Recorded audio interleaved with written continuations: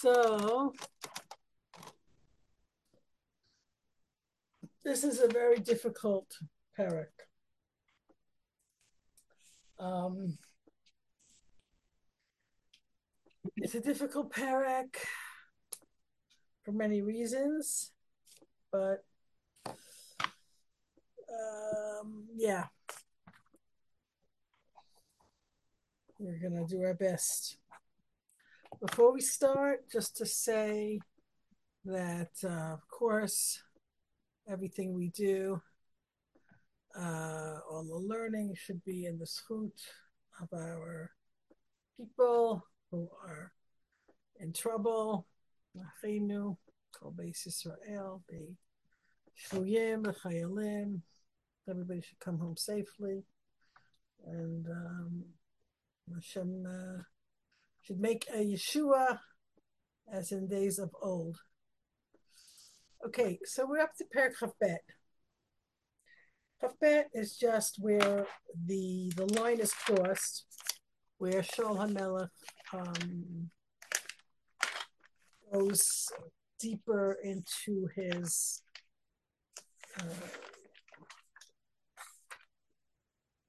decline, his spiritual deterioration, and it's kind of after Perek Chafbet. There's kind of no way back for Shaul, and it's a sad story. So without further ado, we're going to screen share. Okay, so first of all, we'll look over here for a moment. We see here, if you look at this text, right, we have here 1, 2, 3, 4. We have a bunch of paragraphs, but it's presented as if it's one long story. I would prefer to break it up into 3 parts. And the way I break it up is the first part is David kind of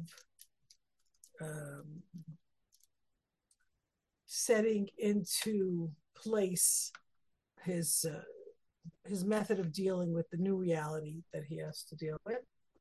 And we'll see there's a few interesting parts of that. And then there is the main section, which is Shaul finding out from Doeg that David had been in Nov, and the consequences of that bit of Lashon Hara. And the end, the last few psukim, starting here, is sort of the aftermath of the Nov episode, and the survivor of Yatar comes to David. Okay. So, Pasuk Aleph. Vayelech David Misham. Now, Misham, from there, we have to go back and see where is he coming from. And if you recall, at the end of Perek Chaf Aleph, we have the actual time when David goes to Gat. Now, David is going to do something similar in Chafbet. It's a very strange situation. Like, why are you going to these enemies? And it seems that we have to understand that the rationale is the enemy of my enemy is my friend. In other words, because David is now making basically an official break from Shaul, that he is now considered a rebel against Shaul. And so people who are in a battle with Shaul can take him as an ally. That is the thought. Now, when he goes to Gat, he picks the wrong place because Goliath's brothers are not too happy to see him. And we saw this whole episode last time. David gets out of it by pretending to be crazy. A very, probably one of the strangest psukim in the Tanakh, where the king says, "You see this guy is crazy. Don't I have enough crazy people? This guy's a nutcase. I don't want to see him. Get him out of here." And the beginning of Perek is the reaction to that. David goes from there. The Medrash says first he walked. He was afraid that they might be on to him and his ruse. And as soon as he was able to, he fled. He actually ran. El Ma'arat Adulam. Now, one of the things that happens in the following chapters from 22 basically to the end of Shmuel Aleph is that David is wandering around a lot. And we need to kind of see that. I found a nice map for you, the Atlas.Mikra. Nice and colorful. It's hard to follow a little. Look how much he was crisscrossing. But the first thing you have to understand is that David has to leave Binyamin territory. So if we look at our regular map, you see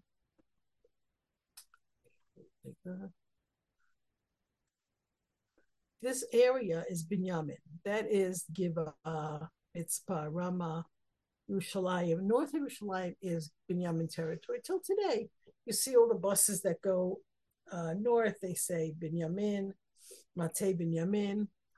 And south of Yerushalayim is Yehuda territory. All the areas of, Bethlehem, what's today Efrat, Hebron, the Gush, all of that is Yehuda territory. So David is going to be leaving, right? He leaves, let's go back to this map, which is more specific. It's in Hebrew, but you'll follow. David is here follow my pointer.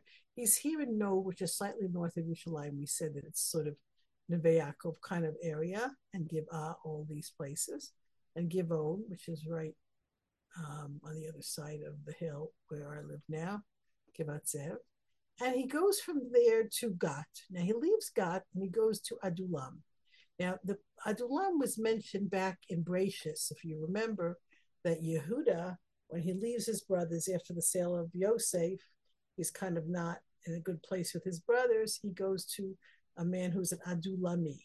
These places, this is Yehuda territory, south of Yerushalayim, these places were full of caves and, great hiding places. So this was a logical place for David to go. This is Marat Adulam, southwest of Beit Lechem, which is over here. And this is where he finds himself.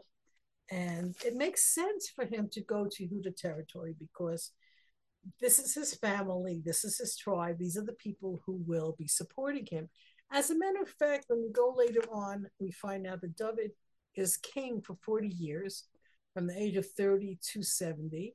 And the first 7 years, he's king over Yehuda.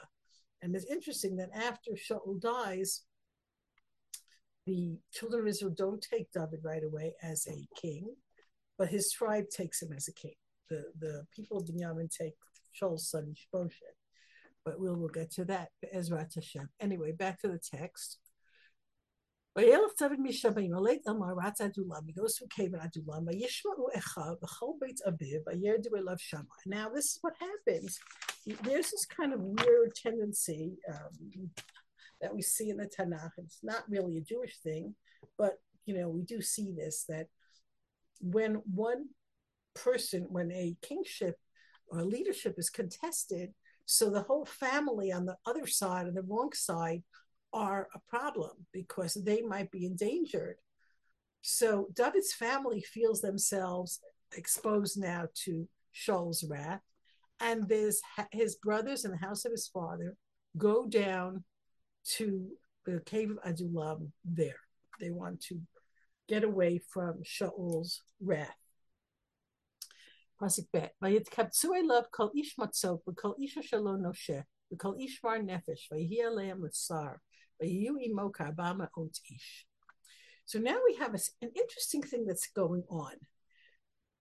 David has settled himself with his family in the caves of Adulam, in the territory of Yehuda, and this is removed from Shaul's influence to a certain extent.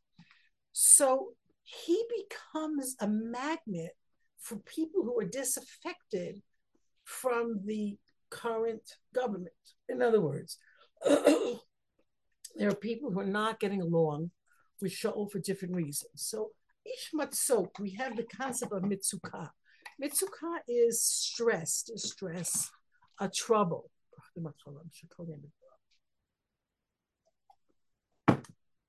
People who are in trouble come to David. This is also spelled in other places with a hey. A man who has a creditor. We have the concept of repeat. If someone has lent money and the debtor is not able to pay it back, so he might find himself in a very difficult position. So he's going to be one of these people who wants to go to Ish Mar Nefesh. Mar Nefesh, it's bitter of spirit. We saw that Hannah says to Eli, right? Ishak Shat Ruach. Earlier, we've had it described as Himarat Nefesh. Bitterness of spirit is like a misery, an unhappiness. These people were very troubled by things that were going on, and they found in David a natural leader. Now, David has been a Sar. He's been a Shmuel Aleph, which is really a high rank. But now he's the one in charge. So we begin to see, we'll see by the end of the Perek, you'll see that David's now developing an entire court.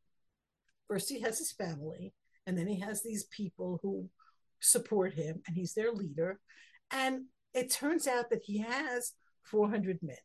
Now, we have to pay attention to these numbers. When was the last time we saw someone with 400 men?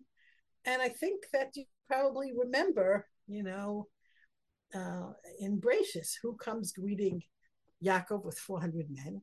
Esav. So there's something, what is that 400 men situation? Now, later on, we find out that he gets another 200. In the end, he has 600 men. But there's something at this 400 number that should sort of jump at you. Like, what's going on here? And there are other Esav comparisons, and that is, of course, the idea that David is Admoni, which we saw back in Perek Tetzai in chapter 16. He's Admoni. And what does that mean? That there are parts of David that are similar to Esav. Of course, the contrast is disturbing in many ways, but it also shows you what a great person David was, because if he had within him these kind of, Admoni tendencies, Esav-like tendencies, he's certainly able to overcome any of the negative qualities and, become a truly great person. It's an interesting thing to ponder, right?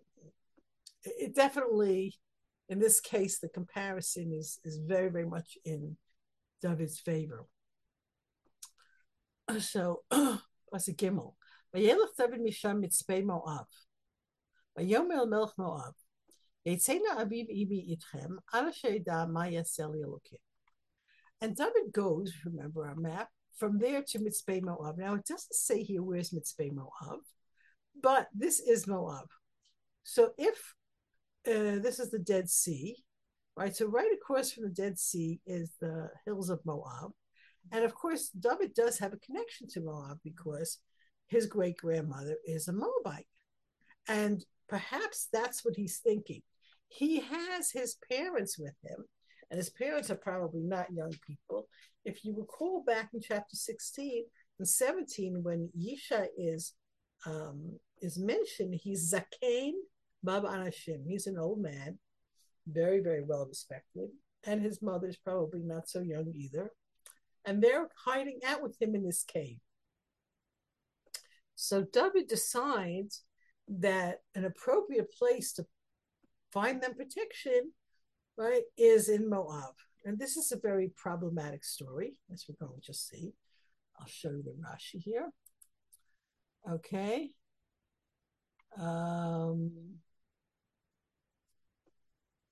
Okay, so the Malbim has a comment. David and his people were in the Mitzuda. There was danger of war.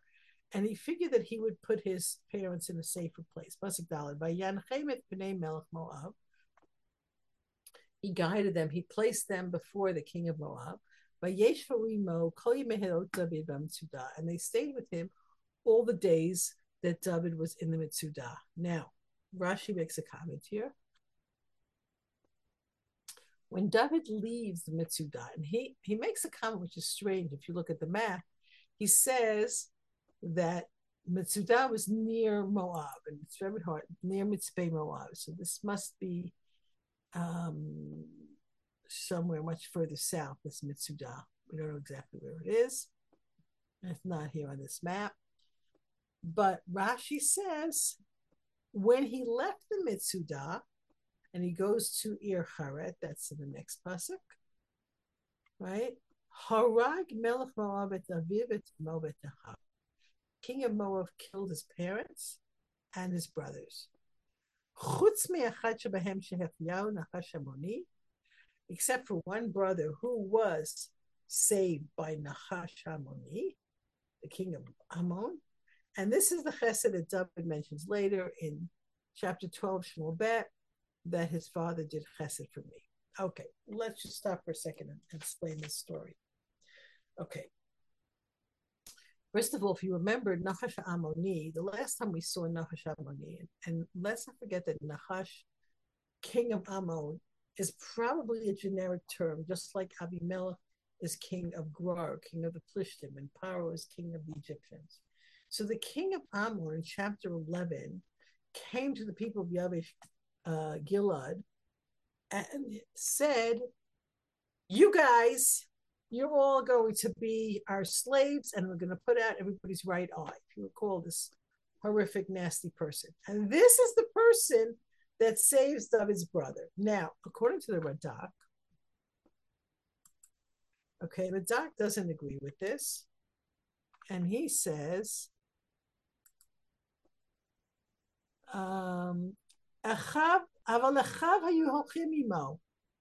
his brothers didn't go with the parents. He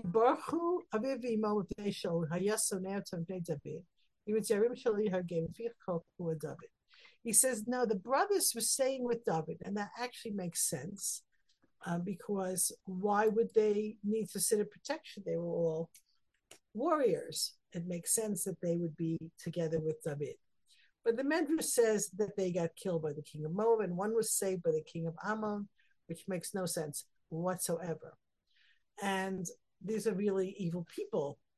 So why does the king of Moab, or the Medrash says, if we follow this, so we don't really have time to go into it, you follow how, we don't hear from the parents again, and David gets angry at Moab. So we find out later all the signs that this actually was true. But Moab, why would they kill David as David's parents? They did not probably see Ruth in as positive a light as we saw her. In other words, Ruth is to them a traitor. So that could be one reason. Why does Nachash save his brother? Also, it's very hard to understand. It could be that Nachash is trying to get back at Shaul because Shaul defeated him. So again, we have this like political power play. But let's talk about the aspect of this in the hashkafic way. Why would HaKadosh Baruch Hu cause such a terrible thing to happen to David's family because he puts them in Moab? And here the Chazal sort of compare him to Yosef. It's very interesting. Yosef is in the pit. He's in the dungeon. And when the butler and the baker have their dreams, he tells the butler, you're going to be reinstated. Please remember me. And he forgets him, and he's 2 more years, Chazal said, 2 more years in jail because he asked for help. And this puzzles commentators because isn't that a part of Hishtadlus, asking someone for help? And isn't this, in this case, a similar kind of Hishtadlus? So interestingly enough, what the commentators answer is that a person on a certain level shouldn't have his Hishtadlus that he needs to come and ask for favors from wicked people. And David is like Yosef, looking for help in the wrong place. They should be relying on God, not on people. Certainly not on evil people. So it's a very, very interesting life lesson for us to remember that our hishtadlus should be in the right places, and we shouldn't be depending on evil people for favors. We should be depending on Hashem. But of course, it's, we're not on the level of David and Yosef, so hishtadlus is very much in place. Don't get me wrong here. It's a very, very interesting and sad story. Okay, moving right along. Pasuk Hey. Vayomer Gad Hanavi El David. Lo teshei b'mitzuda. Lechu batzilcha eretz Yehuda vayelcha vayavo yar haret. So the Navi God tells David, don't stay here in Mitzuda, in this stronghold, which probably overlooked the Dead Sea, which was near Moab. Go to the land of Yehuda, and David goes there and he stays in a yar that's called Haret. So back to our map. So this is the Mitzuda here, right? Overlooking the Dead Sea. The Navi tells him, go back to Yehuda territory, to Yar Haret. I haven't found it on the map. For some reason, they didn't put it there. But the Medrash says that it was Haret, it was dry, and when David came, all the plants grew and blossomed, which is a very beautiful kind of image. Who is God? We have never met God before, but we have seen that Shmuel is withdrawing from the whole story. So probably we need to put in place another Navi. As we see, once the era of the Shoftim ends, the kings work together with a Navi. So Shaul's Navi is Shmuel, who's the first king, and David actually works with two Naviim, God, and later on we meet Natan. They are actually, they seem to both be working with David. It's not like God first, Natan later. They seem to be at the same time. I did hear one analysis of like God is the one who gives him encouragement and help, and Natan is the one who gives him rebuke. So they kind of divided up their Navi duties. Anyway, God tells him, go back to the land of Yehuda, and he goes to Yar Haret. And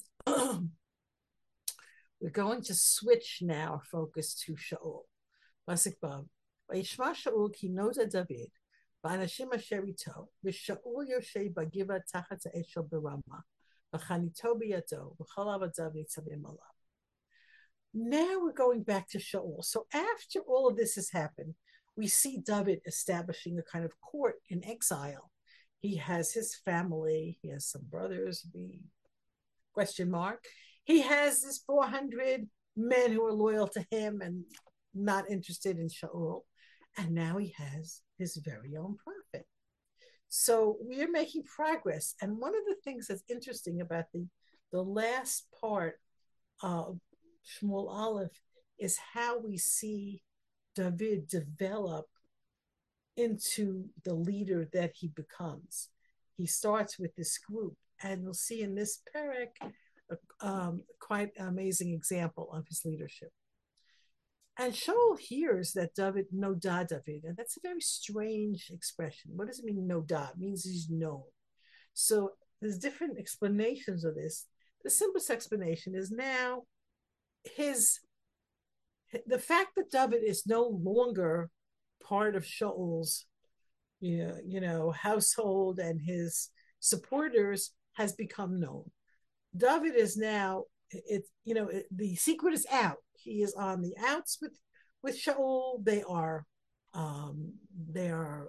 fighting each other, and it also becomes known that David has a band of fighters who will be with him. And Shaul is so aggravated by this situation.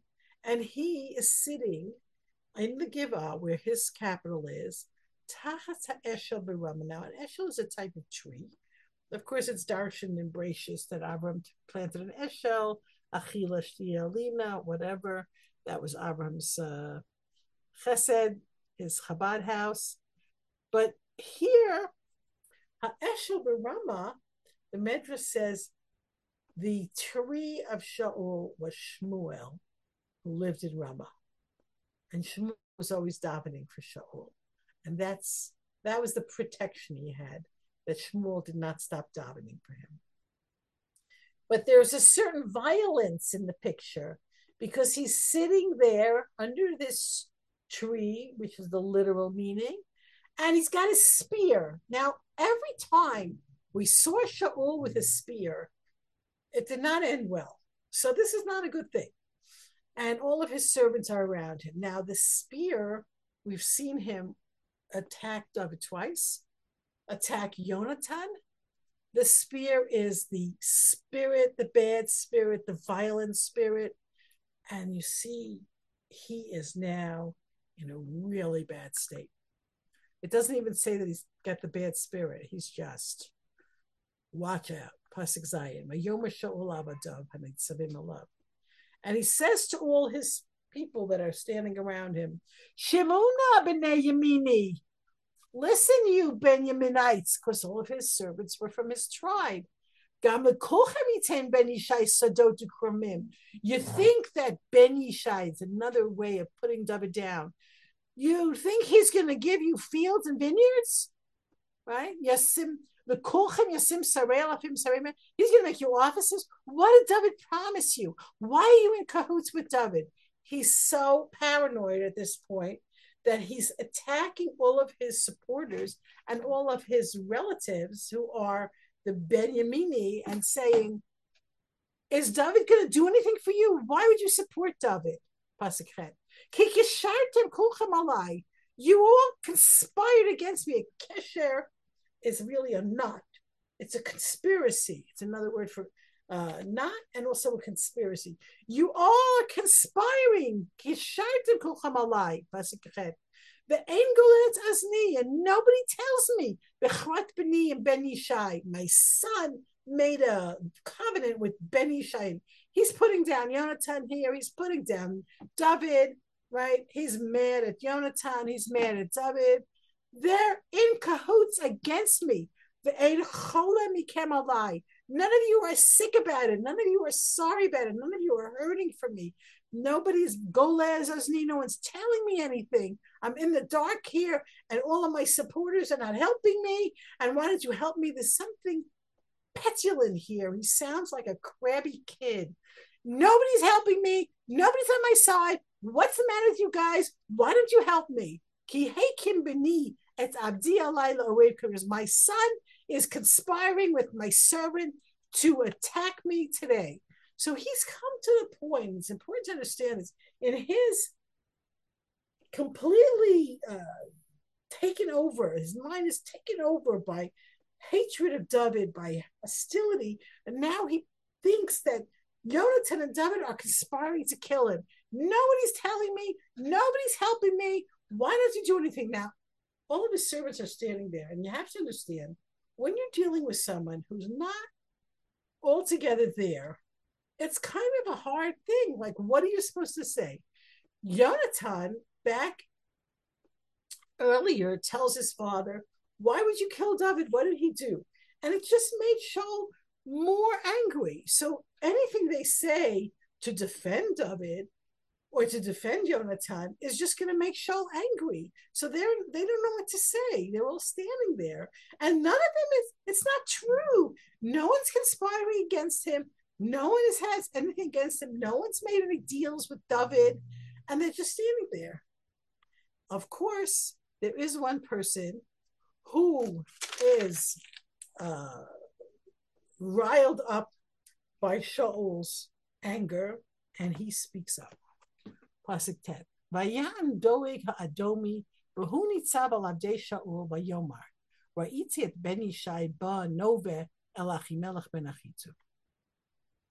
And up pops this doeg ben Adomi, right? Doeg ha'adomi, I'm sorry. And he is in charge of all of the servants of Shaul.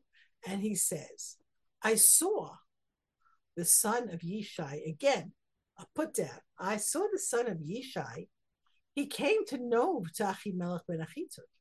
He came to Nov, to Achimelech, the son of Achitub, prosecutor.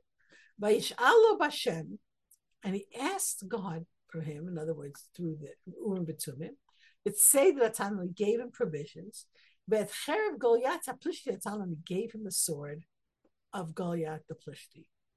Now, we have to talk about Doeg a little bit. This is just, we started this discussion, and it's very, very disturbing. Let's see. Second. Okay.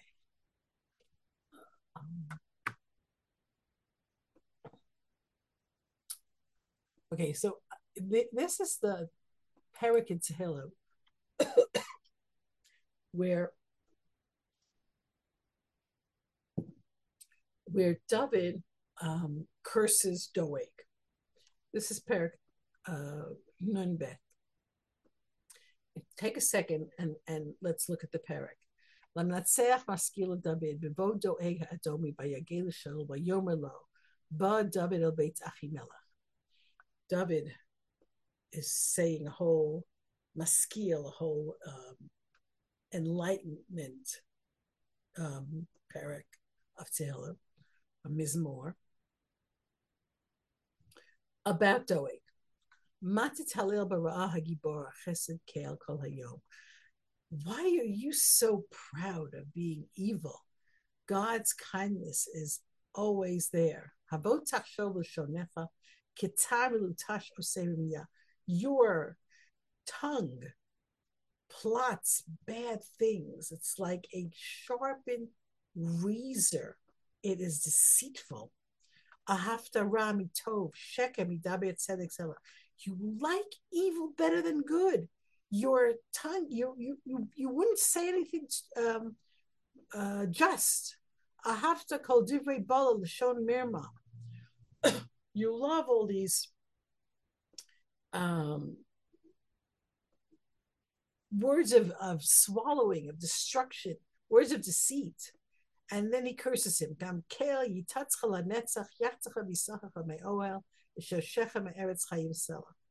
God should tear you down and rip you off from the tent and take your roots out of the land of the living. And it's quite strong. Now, the Medrash on this Perek talks about Doeg. First of all, the Medrash talks about the evils of Lashon Hara. And it's a very, very important thing, and definitely one of our life lessons. The catastrophic results of Lashon Hara are really, really clear in this story. And the Chafetz Chaim talks about Lashon Hara, right? If we go back to our pasuk, what does he say? Everything that Doeg says is true. He came to know. He came to Achimelech.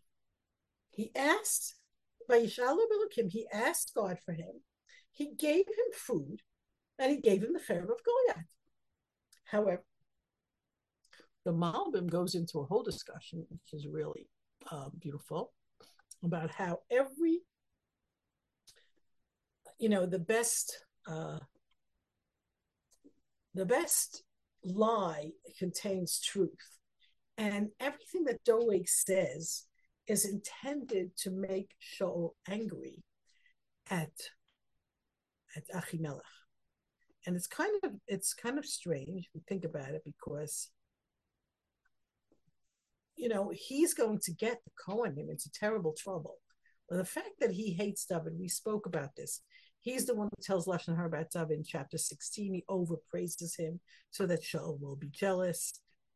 He's a troublemaker. But okay, you can make trouble for David. What are you doing to the Kohanim here?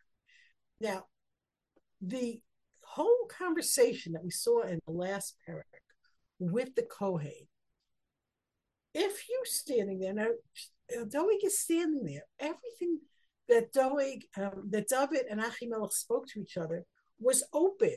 It was out there. There was no secrets.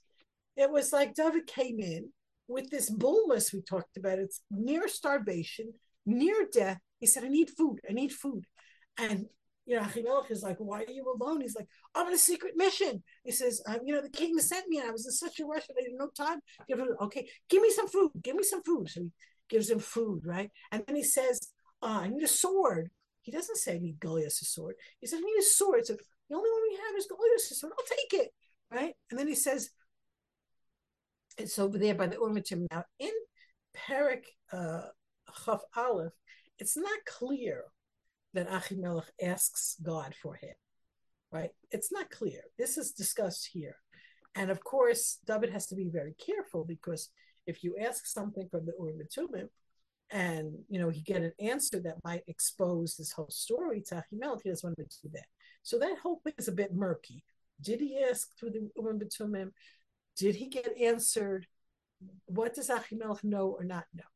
But what Doeg omits in his telling of the story is that David is starving. David comes to know not for Achimelech. He doesn't have any, he just comes to the house of God looking for food. And Achimelech is the one he has the interchange with. It's not like he came to Achimelech's house and they conspired in secret, and then he dafka wanted the Cherev of Goliath. He misinterprets and presents everything in a way to make it look as if David and Achimelech are in cahoots. He's helping him. He came to Achimelech. He gave him provisions. He asked him God for him. Now, you're only allowed to ask through the Urim and Tumim if you're a king. So basically, Achimelech is kind of making David king. All of these implications and all of these slanders are in the mouth of Doeg. Now, the Medrash on the Tehillim talks about Lashon Hara here, and it says, Mavet v'chayim b'yad lashon, famous quote from Mishlei, death and life are the hands of the tongues. How terrible is Lashon Hara, right? A person who speaks Lashon Hara is throwing off the yoke of heaven, as it says in Yud Bet, Asher amulu shonenu nagbir svatenu itanu mi adon lanu. Those Lashon Hara say nobody is our master, right? God forbid. Mi yachol amod behen Gehenna, right? Talks about it in Kuf Chaf also. Now, one of the questions that we didn't really talk about is, why is Doeg called Ha'edomi? Okay, so I found this for you in English in one of these books, so I wanted to show you. Here. Why is he called the Edomite? He was so named for his town. Okay, the assumption is that he came from Ma'ale Adumim. Edomite can also mean red. He was called that because he was jealous of David. He was also called Admoni.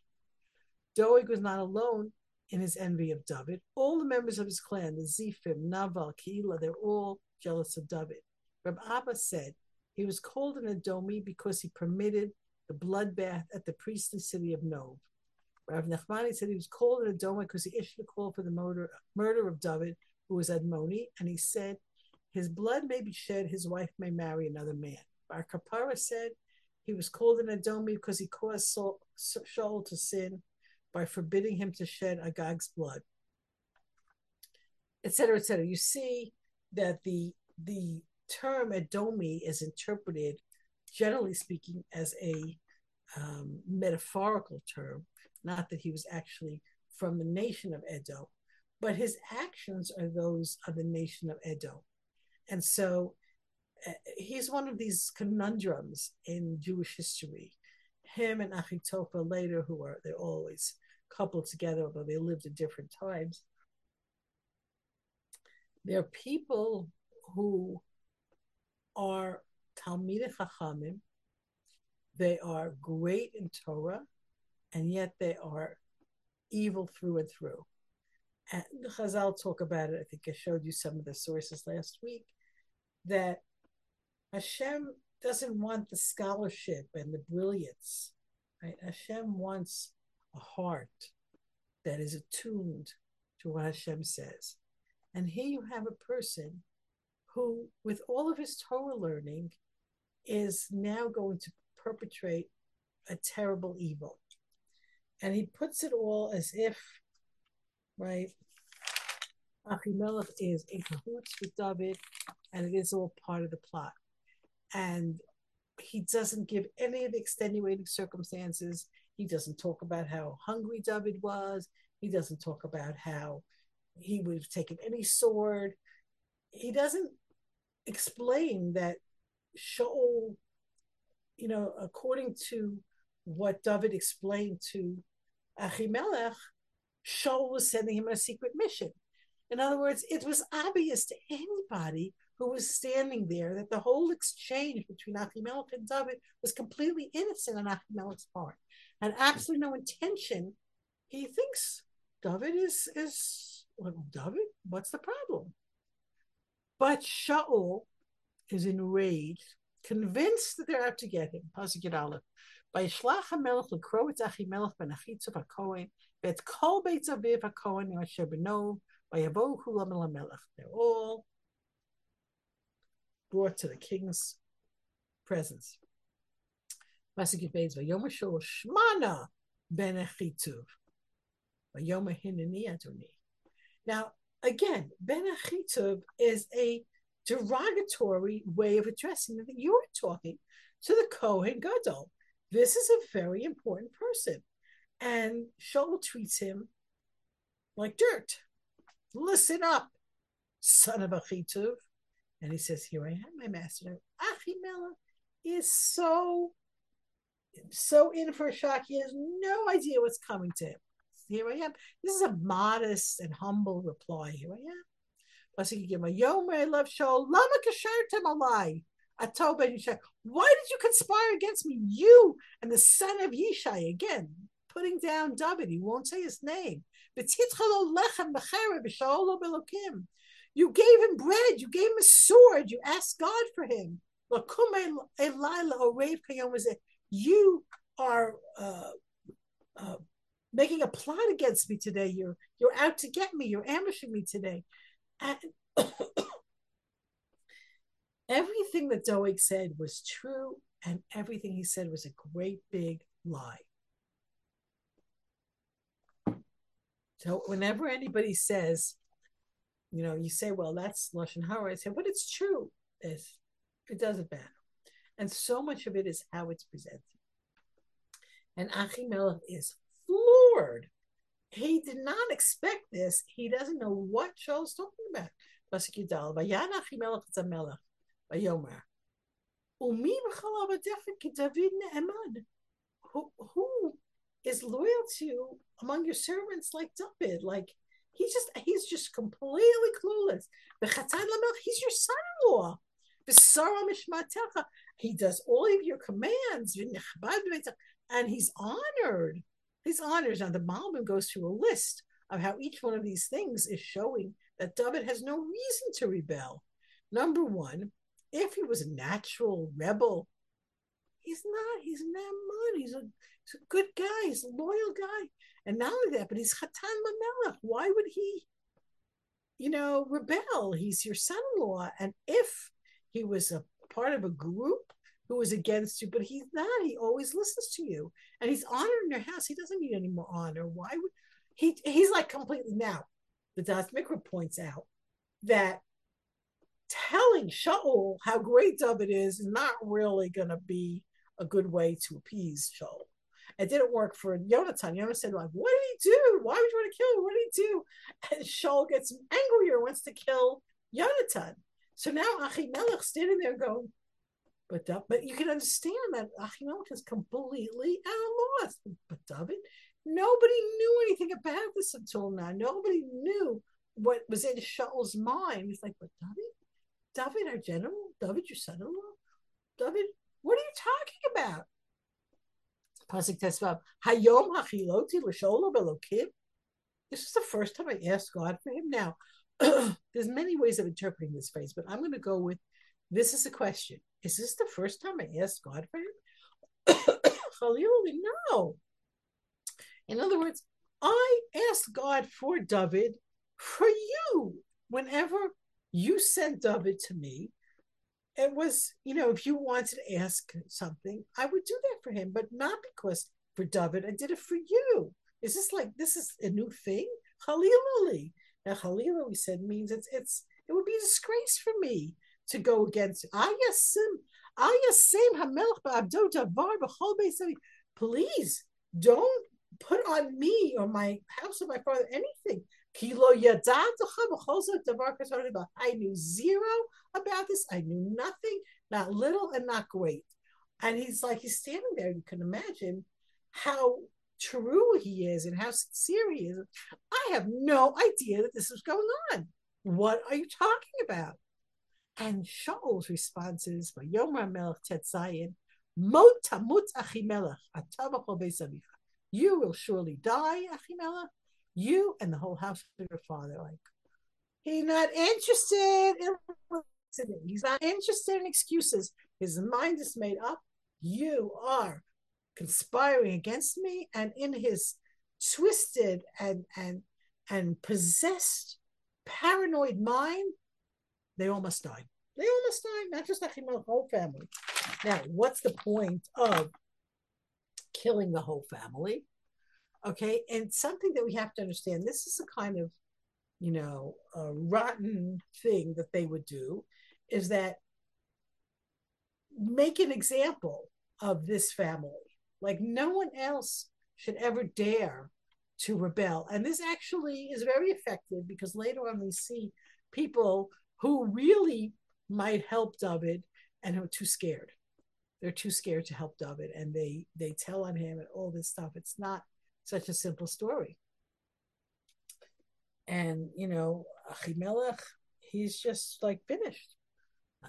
Nothing to say. David Shaul wants to kill him. Pasuk Zayim. Vayomer Hamelech laratzim hanitzavim alav sovu v'hamitu kohanei Hashem ki gam yadam im David v'chi yadu ki bareach u'v'lo galu es azni. And he says to the Ratzim. Now, Ratzim are generally footmen, like in the Megillah Esther, are Ratzim. But they're standing above him, and it's like all of his officers, the strange command, turn around, surround them, and kill all the Kohanim of God because they conspired with David, they were handless with him, and they knew that he was running away. They didn't tell me. And his servants are stunned. His servants are saying, this is not, they don't want to do that. They do not want to do this. Now, Rashi has an interesting comment here. Rashi says, these Ratzim Hanitzavim, right, these officers, he seems to say that there were Ratzim and there were Nitzavim, and he names them. Avner, who was Shaul's commander-in-chief, Avner ben Ner's first cousin, and Amasa ben Yeser, two great officers of Shaul, and they're no. Lo avu, darshu achin raki. Okay, so what does this mean? In Sefer Yeshua, at the beginning of Sefer Yeshua, the first chapter, the 2.5 tribes say to Yoshua what becomes a sort of law of kings. Kol sheyer meretz picha, right? Anyone who goes against your right, he has to die. So that a king has the right, this is brought down in the Rambam, a king has the right to put to death anyone who rebels against him. He doesn't have to kill them, but he has the right to do that. But there it says, rak chazak ve'ematz. Whenever there's a rak or an ach, you see here, darshu ach and rak. Rak chazak ve'ematz only. In other words, that's an exception. You cannot command people to do something that's against Torah, and they don't have to comply with that. So Amas and Yeser, according to Rashi, are making the decision that because Shaul wants to do something that is against Torah, they see in front of them Achimelech's confusion. They know the whole thing's a lie. Probably, my guess would be that no one has a lot of affection for Doeg, and that people really feel that he can't be trusted. And they're standing there objectively saying, this makes no sense. To kill the Kohanim? They're not just anybody. They're Kohanei Hashem. These are the priests of God. This is an act of tremendous chutzpah. They're not doing it. I'm sorry. Shol, no, Ad Kan. The Malvim says they knew the whole thing was a lie. Hey, what is the lie? And the Barbanel says, it's just plain evil. It's just plain wrong. I said, I'm not doing that. He's a great man, and they refuse to do what the king says. I could get them in trouble also, but they're not prepared to do that. It's interesting, the Talmud Yerushalmi says that they were ready to resign.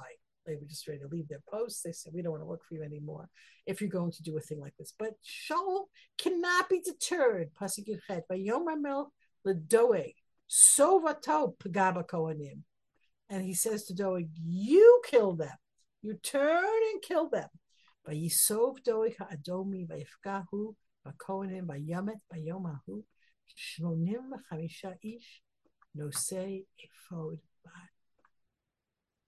Horrific, horrible tragedy. Doeg, it says in the Torah, Yad ha'edim tiyebo barishona. The Malva brings this pasuk that if you are the witness who says this person is guilty of a capital crime, you'll be the first one to attack this wrongdoer. And Doeg is not deterred. Doeg goes ahead and kills 85 Kohanim who wore the linen ephod, which is despicable. Now, the word Doeg is spelled here in Doeg, right? Two midrashim about that. One is that he was caught like a dog. He was fished. Now, you can't say, I didn't mean it, because now, and don't forget, Doeg is also problematic. How come you didn't speak up till now if you saw a problem there? So Doeg has to prove his loyalty to Shaul, and that's what he thinks he's doing here. The other medrash says that Hashem, when he first saw Doeg in his position, he was Doeglo, he worried. And afterwards he was saying, Vai, woe what he did. Pasuk 10. But no ira kohanim hikala fi charev. Me'ish v'isha me'olel v'adyonek yeshor v'chamor v'sel fi charev. And the city of Nov, the Kohanim, he struck by the sword, from man to woman, from young child to suckling babies, and oxen and donkeys and sheep by the sword. Now, if we compare this, which is so disturbing, to Perek Tetvav,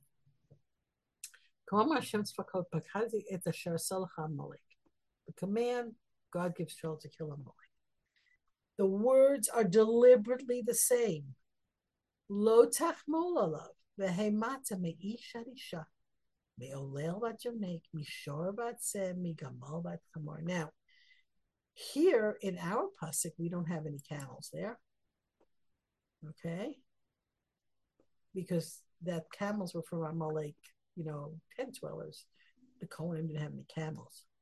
But the language is so the same. What's going on here? So the Medrash in Kohelet says, Al tehit tzadik harbeh, v'al titchakem yoter, chapter 7 of Kohelet. Al tehit tzadik harbeh yoter miborecha. Don't be more righteous than your creator. We're talking about Shaul. When Shaul came to Amalek, he started saying, how can I kill the men, the women, the children? How can I do that? And a voice came from heaven, don't be such a tzaddik. Don't be more of a tzaddik than your God told you what to do. And he made a whole shikol Torah with Eglah Rufa, and this was all instigated by Doeg. But look what happens. Rabbi Shimon ben Lakish Shomer, Kol mi shenasa Rachman b'mkom achzari, so shenasa achzari b'mkom Rachman. Any person who is merciful to the cruel will eventually be cruel to the merciful. And how do we know that? Because it says he killed Ira Kohanim. And don't think that Nov is like Amalek. And the rabbi said, any person who does that, who is merciful instead of uh, cruel, he will be struck with the Midas Hadin as we find out that Shaul and his three sons died. And this is a very terrible thing here.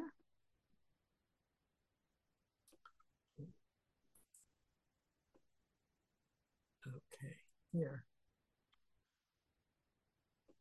Okay, let me get back to this in a minute. Let's just talk about that for a second because we see this. This is not something that we haven't seen. We live in an age where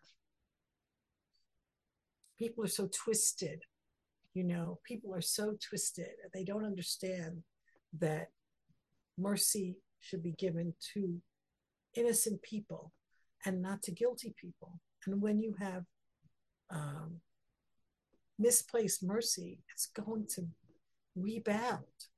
And there are so many examples of this that we can't even list them. Just in any kind of court system where you don't punish a murderer or a rapist properly and you let them go,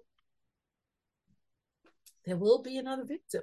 Another innocent person will suffer because you didn't give this person a good judgment. And we see that, I don't want to get political here, but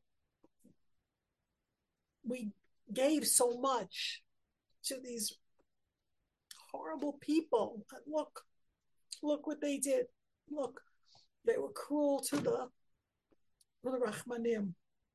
It's just mind-boggling how, the chasal, the wisdom of this, and what a tremendous lesson it has. And don't think, Kohelet says, don't think you have more mercy than God. If God says this person must be eradicated, and here we're in the same funk now, because what did it take to wake up our nation to say we have to eradicate the enemy, the terrorists, and meantime on the side, all these crocodile tears and all these people, no one gives a two hoots about Palestinians murdered by the Lebanese, the Syrians, the Jordanians. Nobody gives two cents worth of care about any of the Palestinians in any Arab country, right? And all of a sudden they're crying big crocodile tears over the Palestinians that are in the way of the terrorists and are probably big supporters of the terrorists. Okay, off the soapbox, let's just finish the Perek. I'm sorry. One more comment here. Shigata olezadon. Gedola legima. Another one of our important lessons. Okay. Don't ever forget to feed people because Amara Ilmale Hilvahu Yehonata David Shtei Kikra Lechem Lo Nerga Novi Akonim Lo Nitra Doig Adomi Lo Nerak Shol Shoshabana. If Jonathan had just given David a little bit of bread, he wouldn't have had to go to Nov. Nov wouldn't have been killed. Doig wouldn't have ended up with that Olam Haba, and Shol and his sons wouldn't have died. Now, roll this all back because God's justice is all very, very well constructed. And don't forget that these are all descendants of Eli. And Eli's house is under a curse. So what happens in Nov, which is a tremendous tragedy, and there's so many layers of blame that we could put here on Doeg, on Shaul, on Yonatan. We're sticking blame on Yonatan. Let's not forget that HaKadosh Baruch Hu has this all figured out. Let's just finish the Perek. Vayimalek ben Achalach, Pasachah. Vayimalek ben Achalach, Melech ben Achitzu, B'shmo Evyatar, Vayivrach Acharei David. One son of Achimelech, the son of Achitzu. This makes him a great grandson of Eli, great, right? Evyatar, the son of Achimelech, the son of Achitzu, the son of Pinchas, right? The son of Eli. And his name's Evyatar, which is interesting. Av Yatar, the one who remained, the father who remained, and he ran away to David, which is a logical place. And he comes to David and tells him this horror story. I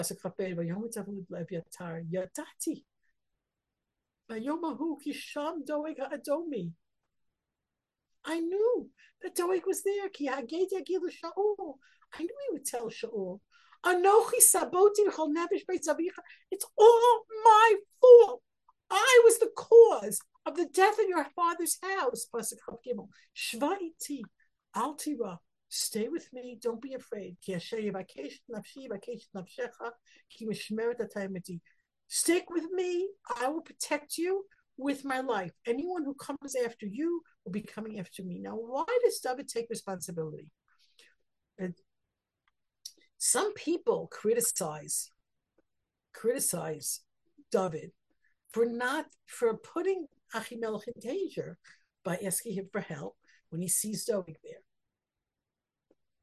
I would give David a little bit of kaf zechut here, because even if you don't like Doeg, even if you think that he's not on your side, who can imagine that this would be the result? Who can imagine that Shaul would go so far as to kill all the Kohanim? It's just not comprehensible in any way. But David does something that Shaul never did. He takes responsibility immediately. It's all my fault. I'm going to do what I can to make it up for you. And you see here, and I mentioned to you at the beginning of this chapter, we see the growth of David as a leader. He takes his people in. Now he's got the court in exile. He's got the family. He's got the supporters. He's got a Navi. Now he has a Kohen. He has the whole setup here. And he himself is growing. We're going to watch David grow into his leadership role. And here, when there is a crisis, he says, I take responsibility. And I think that's something that all of us sitting here in Israel, I don't know, in Chutz La'aretz, if you could feel what we're feeling, somebody should stand up and say, it's all my fault. And if the person doesn't have the guts to do that, the people will judge that. You know that back in the time when Shaul was messing up, when Shmuel said, why didn't you wait for me? He says, oh, the Pushtim were coming and the people were this and that. And then we didn't kill Amalek. He says, well, the people wanted the people. Shaul never takes responsibility. That's one of the biggest issues. And now we look at David as a contrast. And David's like, it's all my fault. It isn't David's fault. He might have had a part in it the same way that Yonatan had a part in it.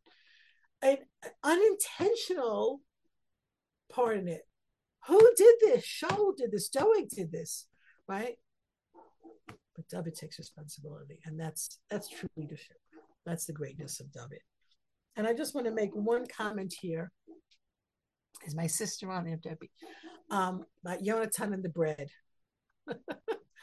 When we grew up, our mother used to say, and my Yiddish is terrible, a gzipman, givman, a krankman, fregman.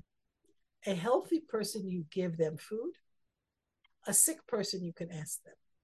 So very often, my mother would say, if anyone comes in, give them food. Don't ask questions. Put the food down. They don't have to eat it. But if you say to someone who comes in and you say, would you like a cup of coffee? They say, no. They always say no. They're being polite. Put it down. Let it sit there and get cold. Let them drink it if they want it. Feed people. Because shigigato lezadon. If you make a mistake in hospitality, it could cause a very great problem. And Chazal are critical of Yonatan, who was in his own tempest of emotions. He didn't think about what David was going to be going through and all of these terrible things. I kept you a little bit late. I'm sorry. I'm going to stop the screen share. But remember, hospitality and have no mercy on evil people. Big mistake. All righty. Anybody want to unmute and anyone have questions? Kind of a heavy Perek. It's a little bit heavy. Yeah. It's sad. Try to figure out what motivates Doeg. He seems to be very, very jealous of David, very jealous of Shaul. He wants the power for himself. Hard one. Just a rotten person.